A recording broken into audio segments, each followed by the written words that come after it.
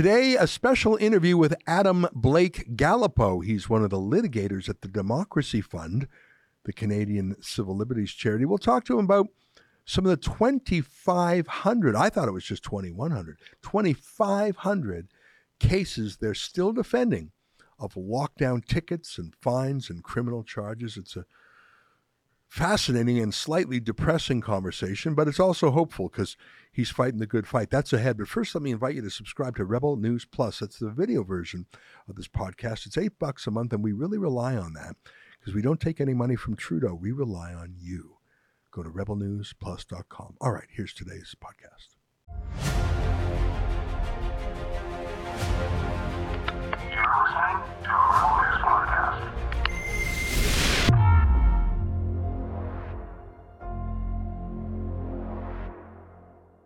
Tonight, what's the Democracy Fund doing? How are all those 2,100 pandemic court cases going? We'll have a feature interview with Adam Blake Gallipo, a lawyer at TDF. It's March 15th, and this is the EZRA LEVANT Show. Shame on you, you censorious thug.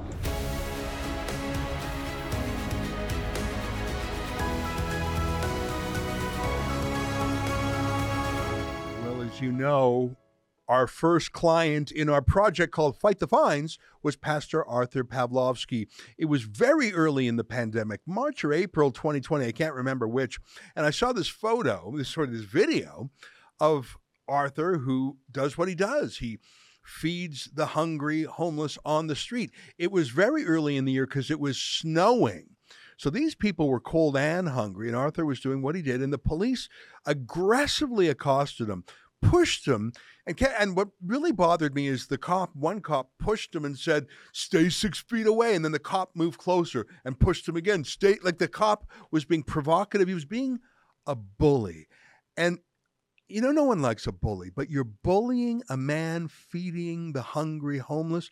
I can't tell you the feeling that washed over me of anger, and I know what we can do. And my idea was that we would crowdfund a lawyer for Pastor Arthur. I phoned him up. We were casual acquaintances. I said, "Here's my plan." He said, "Sure. I mean, what has he got to lose?" That became client number one in our Fight the Fines project. Client number two, you've heard his name also, Derek Reimer, who was arrested or ticketed for doing the exact same thing 3 years ago, feeding the hungry homeless. Well, soon we had 10 cases and then 50. And I realized that fighting the civil liberties battles of the pandemic would be as large a business as running the news organization called Rebel News Network. And so allies applied to the Canada Revenue Agency. I myself am not a director and I'm not a staffer of the Democracy Fund. It's at arm's length from Rebel News. But allies applied for charitable status for a civil liberties project to promote and defend constitutional rights like freedom of association, freedom of mobility, things like that were infringed during the lockdowns. And would you believe it, that the Democracy Fund has taken 2,100 cases in the 2 years since it really debuted. In fact, it just turned 2 years old this month. 2,100 cases, not all of them as spectacular as Pastor Arthur's, but some of them have been. Well, we're out of the worst of the pandemic and the lockdowns, although I still see people on the street wearing masks, and I still see panic fear doctors being interviewed on the news all the time. It's still extremely difficult to get into the United States if you are unjabbed. It's possible, but difficult. And there remain universities and other workplaces in Canada where they insist on a jab to their disgrace. But the intensity of the moment has passed, and thank God we're out of that and Justin Trudeau's martial law. But what about the 2,100 people who got charged? Some of them, it was like a ticket. Some of them, it was a criminal charge. Some of them, very complicated matters indeed. What happened to those 2,100 cases picked up by the Democracy Fund? Well, the answer is that those cases continue, that the long arm of the authoritarian law continues to prosecute those people. And I thought it would be a good time to sit down for half an hour with the lead litigator of the Democracy Fund. The director of litigation is a friend of mine named Alan Honor, but the man who's in the trenches every day is our guest today. We have an army of paralegals. We have 3 staff lawyers. We have other lawyers across the country. When I say we, I mean the Democracy Fund. I'm a donor. I'm not a staffer or an officer. But Adam Blake Gallipo has been fighting the good fight every day. And I thought, well, let's bring the lad in now to get an update straight from the horse's mouth. Adam, great to see you. And before I go any further, let me say congratulations. You and Alan and Mark and the paralegals have really helped bring balance back to our justice system over the last 3 years. Thank you for that.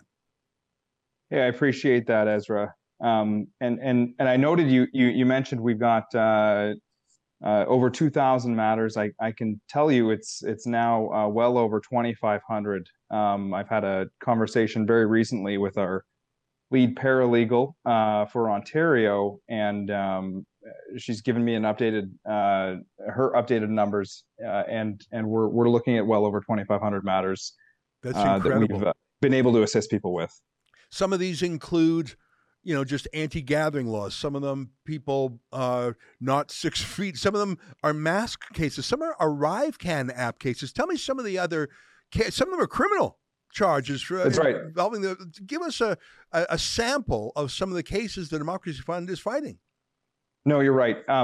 We've I want to lay out there just to show that our success. We have been able to save Canadians over $12 million to date as a result of our efforts against these fines.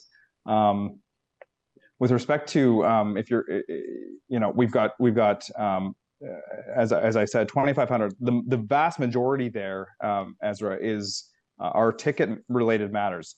Like you pointed out, these are social gathering tickets that were issued during the lockdowns and during these mandates that were implemented prior to them being lifted. But also we've got the Quarantine Act tickets that we've been facing, which are border crossing, typically border crossing. We've got hundreds of them in Ontario, obviously. 200, I can tell you alone, as I've had carriage of them alone in British Columbia. So this is something that we've been pursuing. I can tell you with respect to the British Columbia files, we've received 100 withdrawals of the over 200 matters that we've taken on to date. So as it stands, I hope that gives our donors some confidence in the work that we're doing and the effort that we're putting into these. We do have a good record of success there. You touched on criminal matters. We took on at the outset. Well, I guess let's rewind a little bit. We were there in Ottawa. The Democracy Fund. All 3 of our lawyers were there for 6 days during the protests as charter scrutineers. We were there to provide legal information to individuals who were peacefully protesting and make them aware of what their rights were. Subsequent to those events, as we saw, the Emergencies Act was invoked. The arrests were made in. We can get into that, I guess, a little bit later. But there were a number of arrests made, and we have been retained by about 30 individuals, give or take, including our external counsel, for those arrests. And I should tell you, Ezra, I don't want to drone on too long here, but we've received 7 stays to date, and one withdrawal, which actually occurred this week in relation to an individual who was charged with mischief and disobey lawful court order for peacefully protesting in Windsor. He was facing 45 days in jail We were able to, through our efforts, point out to the Crown that there was a lack of prospect of conviction, and the Crown ultimately, because of the strength of our case, because of our efforts, was forced into a position to agree and withdrew actually just this past Wednesday. Wow. Now, you said so many things, and I've been taking notes. First of all, I'm glad you told me we have 2,500 cases. And when I say we, it's because I'm a supporter and a volunteer. I'm not an officer or a director, an employee, but I have a great affection for the project, and I believe in it. And of course, it's our Rebel News donors who have breathed life into it. So that's why I speak in the first person when talking about it. But as I mentioned earlier, it is an arm's length organization, separate board of directors, separate bank accounts, separate everything from Rebel News. Now, you mentioned 2,500 cases. That's incredible. You said that in BC, if I heard you right, there's 200 cases, but 100 of them have been withdrawn. Did I hear that right? You did, yes. So that means that the police and the prosecutors say, "Oh, we're not going to actually follow through with it." Is that what that means, to be withdrawn? Yeah, that's exactly right. So the tickets have been canceled, right? So we were actually, look, and it's difficult because the Crown is under no obligation to provide you with reasons as to why a ticket has been withdrawn. They can just withdraw. They don't have to give you any explanation subsequent to that. So it's just, you get a letter one day, it's withdrawn. They didn't say it's because it was too much hassle. They were worried about losing. They didn't have the manpower to prosecute hundreds of cases. They realized that the police overcharged and it was a foolish. So there could be any reason. What do you think the reason was for half the tickets in BC to be withdrawn? Is it just simply the prosecutors have more important things to do? Well, look, I hope they do. Is part of my answer to that question. I hope they do have more important things to do, as these are federal prosecutors. These are people who are charged with the very important task of prosecuting individuals who are trafficking in illicit substances, among other things. But when it comes to these particular withdrawals, I have a hunch, Ezra, and I believe it is because our legal team here, and specifically actually our litigation director, Alan Honor, was able to point out the fact that a number of these charges were resulting from violations that predated a declaration made by the health minister. It gets into a rather complicated area of law, but the Order in Council, just to try and give it a very brief overview, the Order in Council here specified, and the Orders in Council specified that the health minister or the health minister's delegate was to instruct as to the electronic means that should be filled out when crossing the border. This electronic means since has been declared to be the ArriveCan app, right? So, however, this was not announced as far as our records are concerned, as far as what I'm seeing on their website, until November 26th of 2021. So all of the tickets that were in relation to failure to comply on an ArriveCan app basis to November 26, 2021, our position was these tickets are bunk because the law is incomplete. You don't have a health minister or a health minister's delegate stating that this law has been declared. So let me just pause for a second. So you're saying that the ArriveCan app, which was this odious, privacy-busting, share the data with the World Health Organization malware, awful app, everyone hated it, barely worked, but mostly it was an imposition. You were forced to give your health info.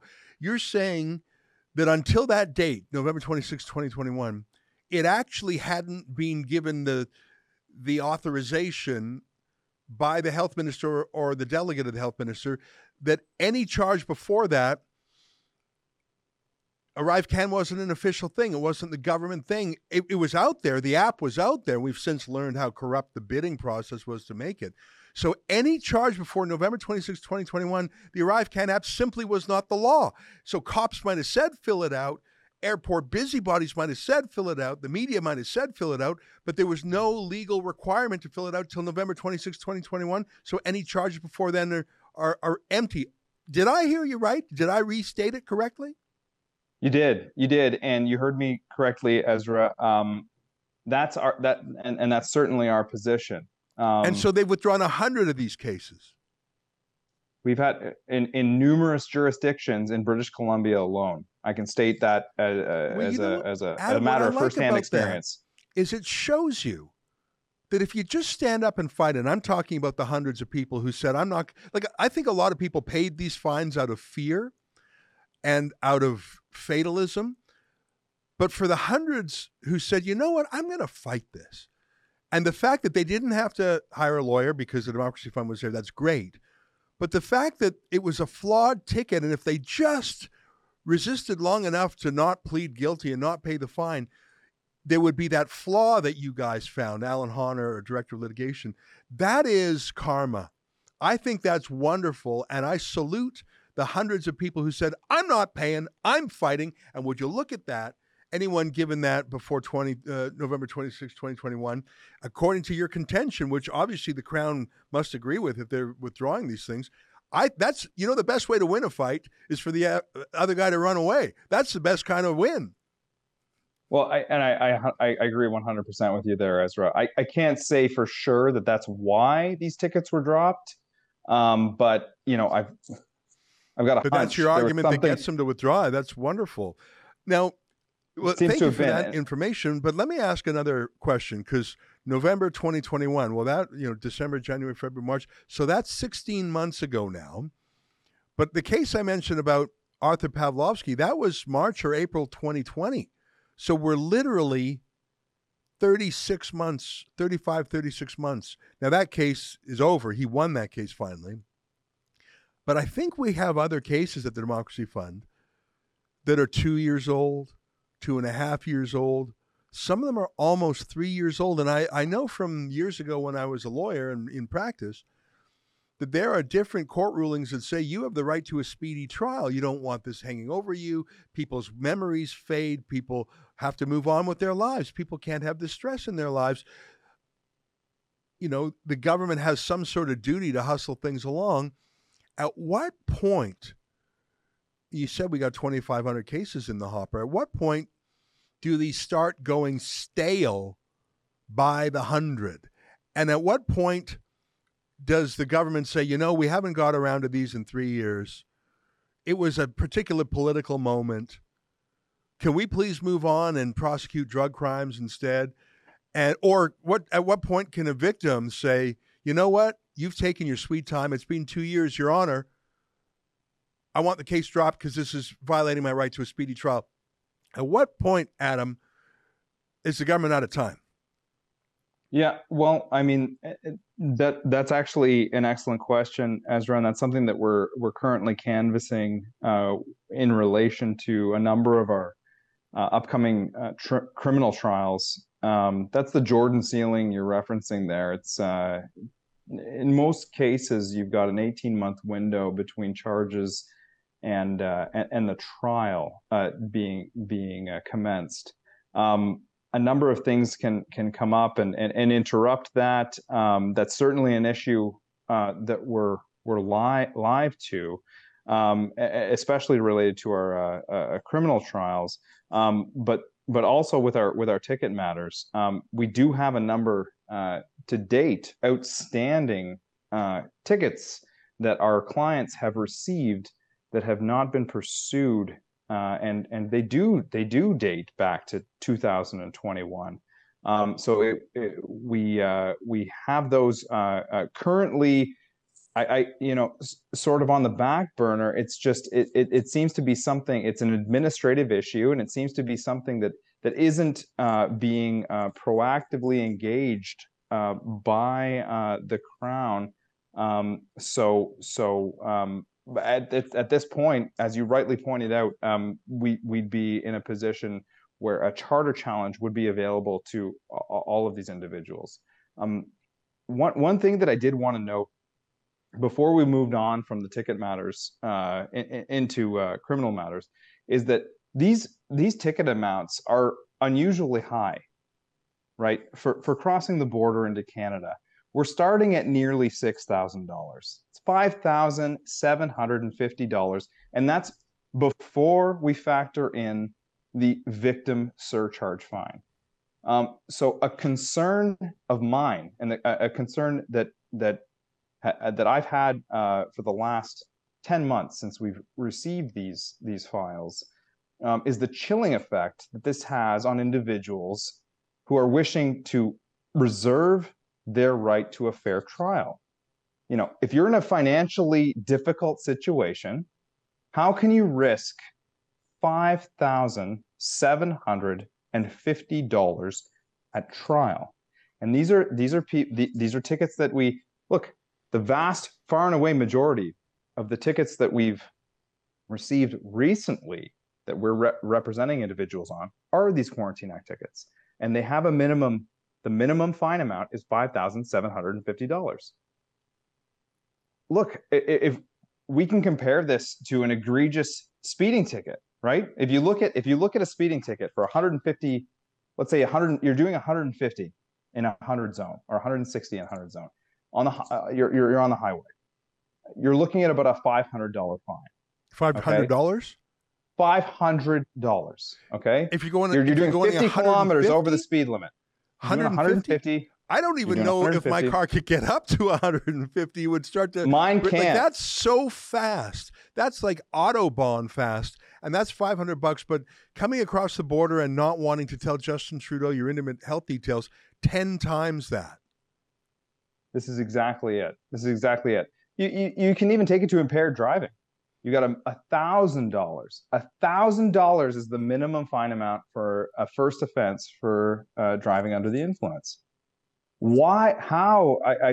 I'm very confused as to how this is at a magnitude of six times this amount. This first minimum fine amount of driving while impaired for everybody who comes across the border who doesn't properly fill out the arrive. I think I know the app, answer to that question, and it was shared with me early when there were so many awful things to travel. They had these airport quarantine hotels that you had to go to that were thousands of dollars, and it was just really, there was no health explanation. Like, we had a reporter who went through one.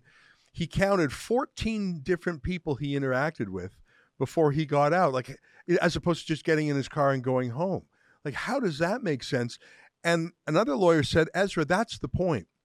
The government is trying to make these so stupid, so embarrassing, so humiliating, so expensive, such a trauma that word gets out. Don't even try and travel. Don't even try and leave your house. Don't even do anything, because the government is so malicious and stupid and mean and punitive.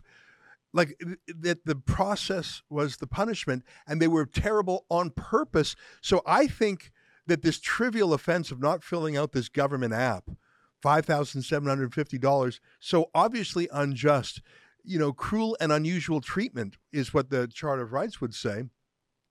But I think that that's the point. The government said, how can we get people scared? Well, just by being our worst selves, our most unreasonable selves. We'll fine thousands of people, but for every person we fine, we'll scare 10 people into staying at home and locking their doors and drawing their window blinds. I think it was mass psychological abuse, psychological conditioning of the population. It was awful on purpose. That's my theory. Well, and Ezra, to your point there, let's have a look at the type of people who receive these tickets, at least in our experience. Often it's low income and working class households, families with young children, single mothers, racialized minorities, and all of these people are ineligible for legal aid certificates. So we've got and a number of them. Like, I mean, look, we have we had an individual recently, which we fortunately had a successful result with. Two individuals, I should say, were facing more than $14,000 in fine amounts. They were in their 80s. We were able to put to the Crown, prior to trial, and this was a few days prior to trial, we were able to speak with them and tell them, look, I mean, what is the public interest here in pursuing this? You've got people in their 80s that are facing these tickets. I don't know if you know any, if you have familiarity or if you have dealings with people in their 80s, are they people that are typically savvy with new technology and technology, by way of applications on their telephone in these sorts of cases? And elderly individuals are not an uncommon theme. This is not an uncommon. If you don't have a individual. smartphone, if you don't, there was a incredible case. I think it was either a scout troop or a hockey team that they couldn't get on Wi-Fi in a particular airport. So the whole and it was an awful app. And yeah, you know what? Not everyone who's 85 years old has a smartphone. They might have a cell phone that's an old cell phone. It was so abusive. But not just that. What's incredible to me is, you get a $50 ticket, a $100 ticket. That stings. You're upset about it. Maybe you complain to your husband or wife about it when you get home. But a $5,750 minimum fine for not having an app. How many people in this economy are a paycheck or two away from not making rent or groceries? I think it's an enormous, a $1,000 fine is probably a burden for most families. $5,000. I'm just doing some math in my head. That's like $8,000 or $9,000 pre-tax.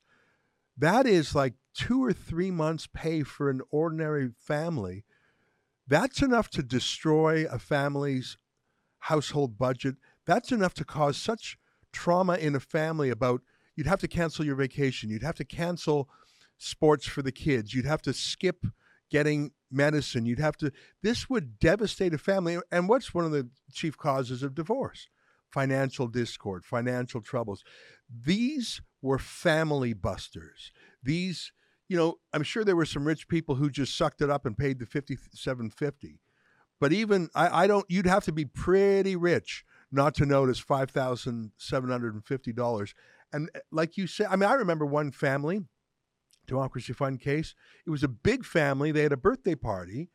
The cop didn't believe the family that was that big, gave each of them a $1,500 fine. No, it's just a big family. You're just stupid. And you don't realize that. So you're charging the family with anti-gathering rules. This is not a Rive Cam. This was, and it was, the family wasn't even working. The family was on social assistance. I don't know how they were going to come up with the $7,000 or whatever for them all. I have no idea how that was even supposed to work theoretically. I think this was just the government and the police abusing people to get word of mouth going. Don't break the rules. Well, Ezra, I've got you drive a hard point there. I have a hard, I can't push back against that. Look, you've got people who are in debt. They're paying off lines of credit with credit cards. Okay, they're facing these fines, like you said, $5,750, and that is before the victim fine surcharge, which in Ontario, I believe, is 25%. So you're well over $6,000 for these fines. And then there's that doesn't have a chilling effect on pursuing a matter to trial, irrespective of whether you've got a case or not. If that doesn't have a chilling effect on whether you pursue a matter to trial, I don't know what does. I have not heard an explanation as to why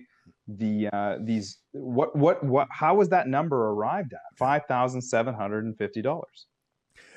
I'm trying to remember how much Justin Trudeau was fined for violating the Conflict of Interest Act. I think it was $500. by contrast. Now, let me ask you a question. And by the way, that doesn't even like to hire a lawyer to fight it. You know, you hire a private lawyer because you say these are not legal aid eligible.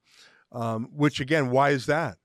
Why can't you get legal aid for these? Again, it's punitive. Hire a lawyer. That's thousands more. You That's guys, right. Like, look, if you're looking at a lawyer, I mean, you know, the bare minimum here, especially if it's going to trial, the bare minimum would be $1,000-$1,500. If you lose, you're looking at $1,000-$1,500 on top of the $5,750 that your ticket lays out for you. So it's an amount of money that people just aren't able to afford, and it just to emphasize again, it seems to be working class people that were most affected, at least in my experience, by these tickets. Yeah. Oh, sure. I mean, the whole pandemic, I mean, I'm not a Marxist, but the whole pandemic had a class structure to it. Some people had big backyards. Some people had country cottages they could go to. Some people live in a small condo downtown without even a balcony. Oh, go to the park. Well, guess what? They closed those. Oh, go to the gym. Guess what? They closed those. Oh, well, hey, just work from home on Zoom. Yeah, I'm a waiter. How do I work as a waiter from Zoom? I'm a bartender. I'm a shopkeeper. Well, the shop is closed. Well, just buy from Amazon. Well, actually, that's, you know, we doubled Jeff Bezos' wealth, but we put out every mom and pop retailer. Well, go to church. Well, that's closed. Well, at least the Walmart and the Costco is open, so you can go there. You know, there was a classism to it that's infuriating. Hey, I want to shift subjects for a second. I know one of the things that happens when you lawyer up, the lawyer asks for disclosure, which is just simply a term for the government to disclose what their evidence is. And they have a special duty to disclose exculpatory evidence, which is the lawyer's way of saying they can't just give stuff that's embarrassing to the suspect. They have to give stuff that might excuse the suspect too. So the police and the prosecutor can't just give you what they pick. They have to give you everything, including the stuff that shows maybe you didn't do it. So again, that's something I think a layperson might not know to ask for disclosure, and they might not know how to go through it. But when you and the rest of the Democracy Fund team lawyers up, you ask for disclosure. And that's been an interesting thing too, because some of what you've seen has been drone footage. Tell us about some of the interesting disclosure, including disclosure that has managed to beat some of these charges for people. Well, you know, Ezra, a number of these are still live, so I don't want to go get too far into the weeds here, but I can say with relation to a matter that was just withdrawn on Wednesday, this was a criminal file, and this is in distinction from the ticket matters that we were talking about earlier. This is a matter where an individual is facing 45 days in jail, along with a permanent criminal record. And we were able, through pretrial appearances, court appearances, and several appearances before a judge, we were able to put our case to actually, and most recently, earlier in February, to a judge to the effect that the Crown was put in a position where they had to, or they didn't, you know, I'm going to say that they had to withdraw. They didn't have to, but they were,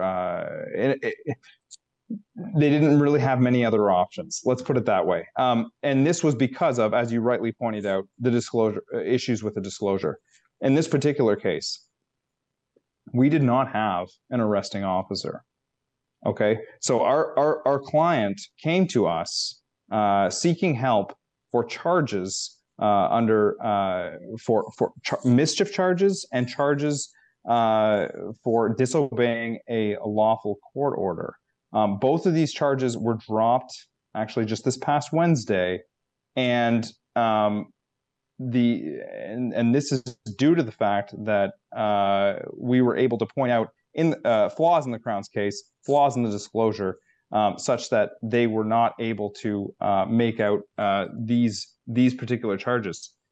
I wish I could say that this was specific to this particular case. I can't. It's a problem across the board, and it's something that we're, especially with trials looming, we have trial dates set now. And this is part of the public record, so I can talk about it. We've got trial dates set now for the end of this year, beginning of next year.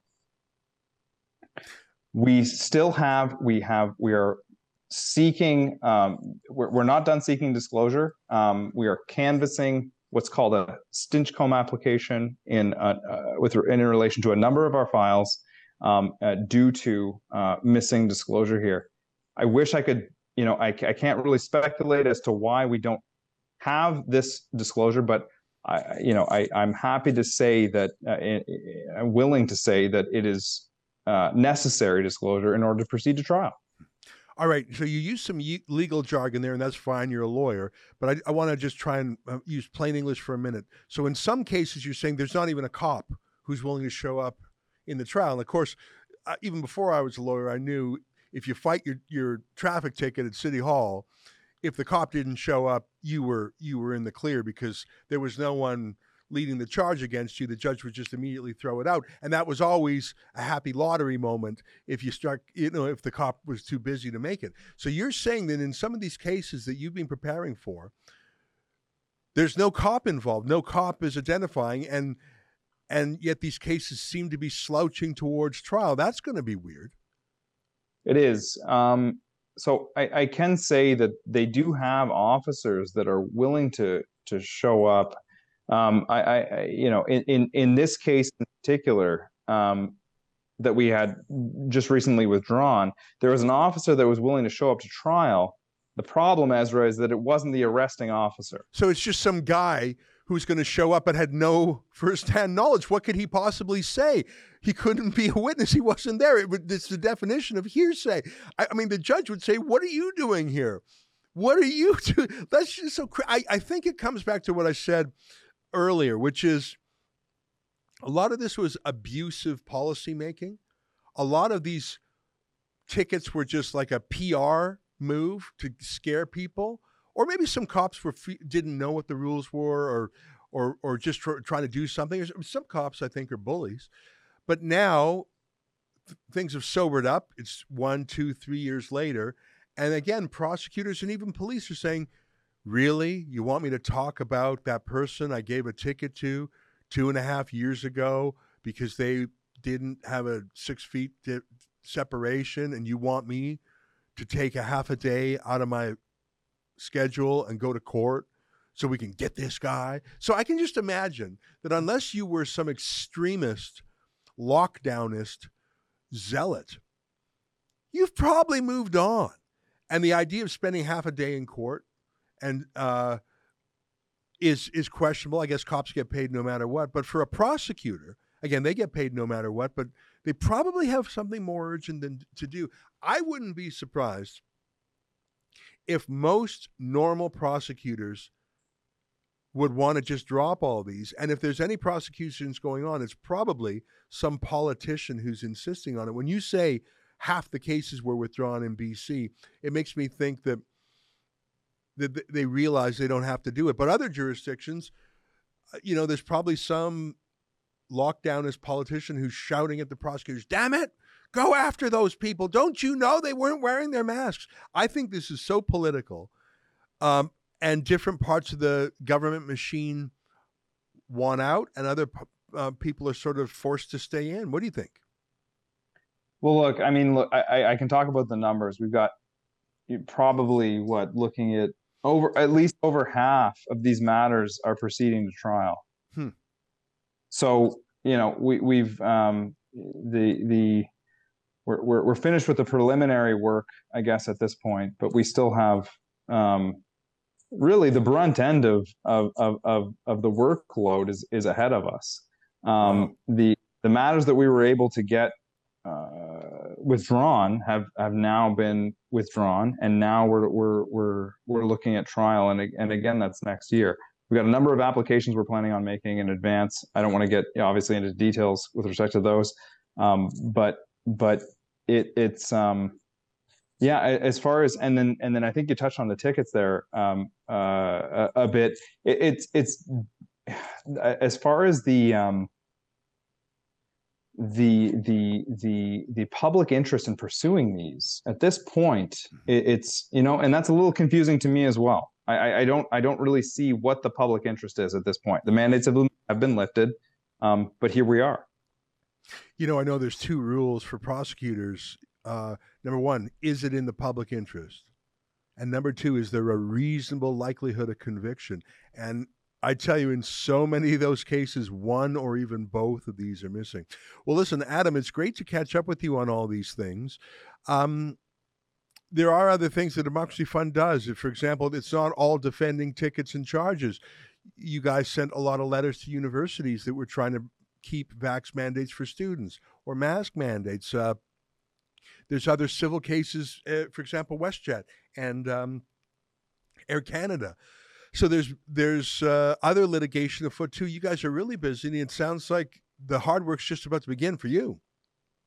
That's right. Yeah, and just I can touch on some of the students. Again, these are another instance of vulnerable population, a vulnerable population who's facing these mandates. I understand that it's these mandates have been lifted, and your viewers are probably thinking, wait a minute, none of this should apply now. Well, these mandates were in place previously, and they carry over. The courts move like molasses. So we're dealing currently still with students who have incurred obviously tens of thousands of dollars in loans, facing termination of their studies if they would or could not comply with vaccine booster mandates. We've met with our legal team has met with hundreds and hundreds of students facing life-altering circumstances, and have assisted, and personally we've been retained by more than 40 over the last 14 months. Again, in relation to these mandates that have been imposed over the last 14 months with post-secondary institutions. We were able to, I guess, as an example here, and again, very recently, there was a 40-year-old racialized single mom who was facing the loss of 4 years of education, along with any prospect of postgraduate studies. She couldn't get an exemption to the vaccine mandate and came to us for help. And this was actually just 3 weeks ago. She reached out to us, hey, I need some help with respect to this. We were able to send off a letter to her school, enter into negotiations with the on-staff lawyer with the school, and obtain an exemption for her. So she has now gone from, I am no longer able to complete my studies, to not only am I able to complete my studies, but I am able to maintain my postgraduate aspirations. I have to say, for that particular matter, that the credit there goes to our one of our senior litigation lawyers, Mark Joseph. Yeah, well, that's great to hear. So it's not always a ticket or a charge, but haggling with these authoritarian, bureaucratic, Kafkaesque sets of rules. Universities can be the worst for that. Well, listen, Adam, I'm very proud of the work that you've done. I think back 3 years ago to that first case of Arthur Pawlowski, and I would never in a million of years have thought that we would have 2,500 cases, a full-time staff of 3 lawyers, 4 paralegals, and tens of thousands of supporters, and I'm one of them. Tens of thousands of supporters chipping in. I think the average gift is to the Democracy Fund is only around about $100. Amazingly, the Democracy Fund can issue charitable tax receipts, which of course Rebel News could not do. That's one of the reasons the Democracy Fund was set up, to issue charitable tax receipts, because it is charitable work. Defending people who can't afford their lawyers is charitable work, not just to help that individual, but to defend civil rights. That is a noble charitable purpose. You're doing a great job. I feel a lot better briefed and smart on the subject. And it's good to know that the work actually, it's not just going on, it's about to hit its most important part. Hundreds and hundreds of trials. You're going to be busy, and same with the rest of the team. So good luck with that and keep it up. Thanks, Ezra. And look, I think we could probably do this again. We've got a lot of work ahead of us, like you said. All I can do is thank the donors for their very generous support. It's because of them that we're able to do this and get the successes. Look, I think the successes here speak for themselves. But that's because of our very generous donors. Well, isn't that the truth? And folks, you can find out more at thedemocracyfund.ca. And we didn't even talk about the work the Democracy Fund did at the Emergencies Act Commission of Inquiry, where the Democracy Fund was accredited as an intervener. You guys were accredited as an intervener in a court case in Windsor. So you guys are really doing important work. Well, maybe we can catch up with you in another month or two, especially as some of these cases start to go through a trial. If the prosecutor doesn't blink, I'd love to see how these go. In the meantime, keep up the great work, and thanks for your service. Thanks so much, Ezra. Thanks very much for having me. Our pleasure. There you have it. Adam Blake Gallipo, a litigator with the Democracy Fund, who works on the projects that took over the Fight the Fines project. That's our show for today. Until next time, on behalf of all of us here at Rebel World Headquarters, to you at home, good night, and keep fighting for freedom.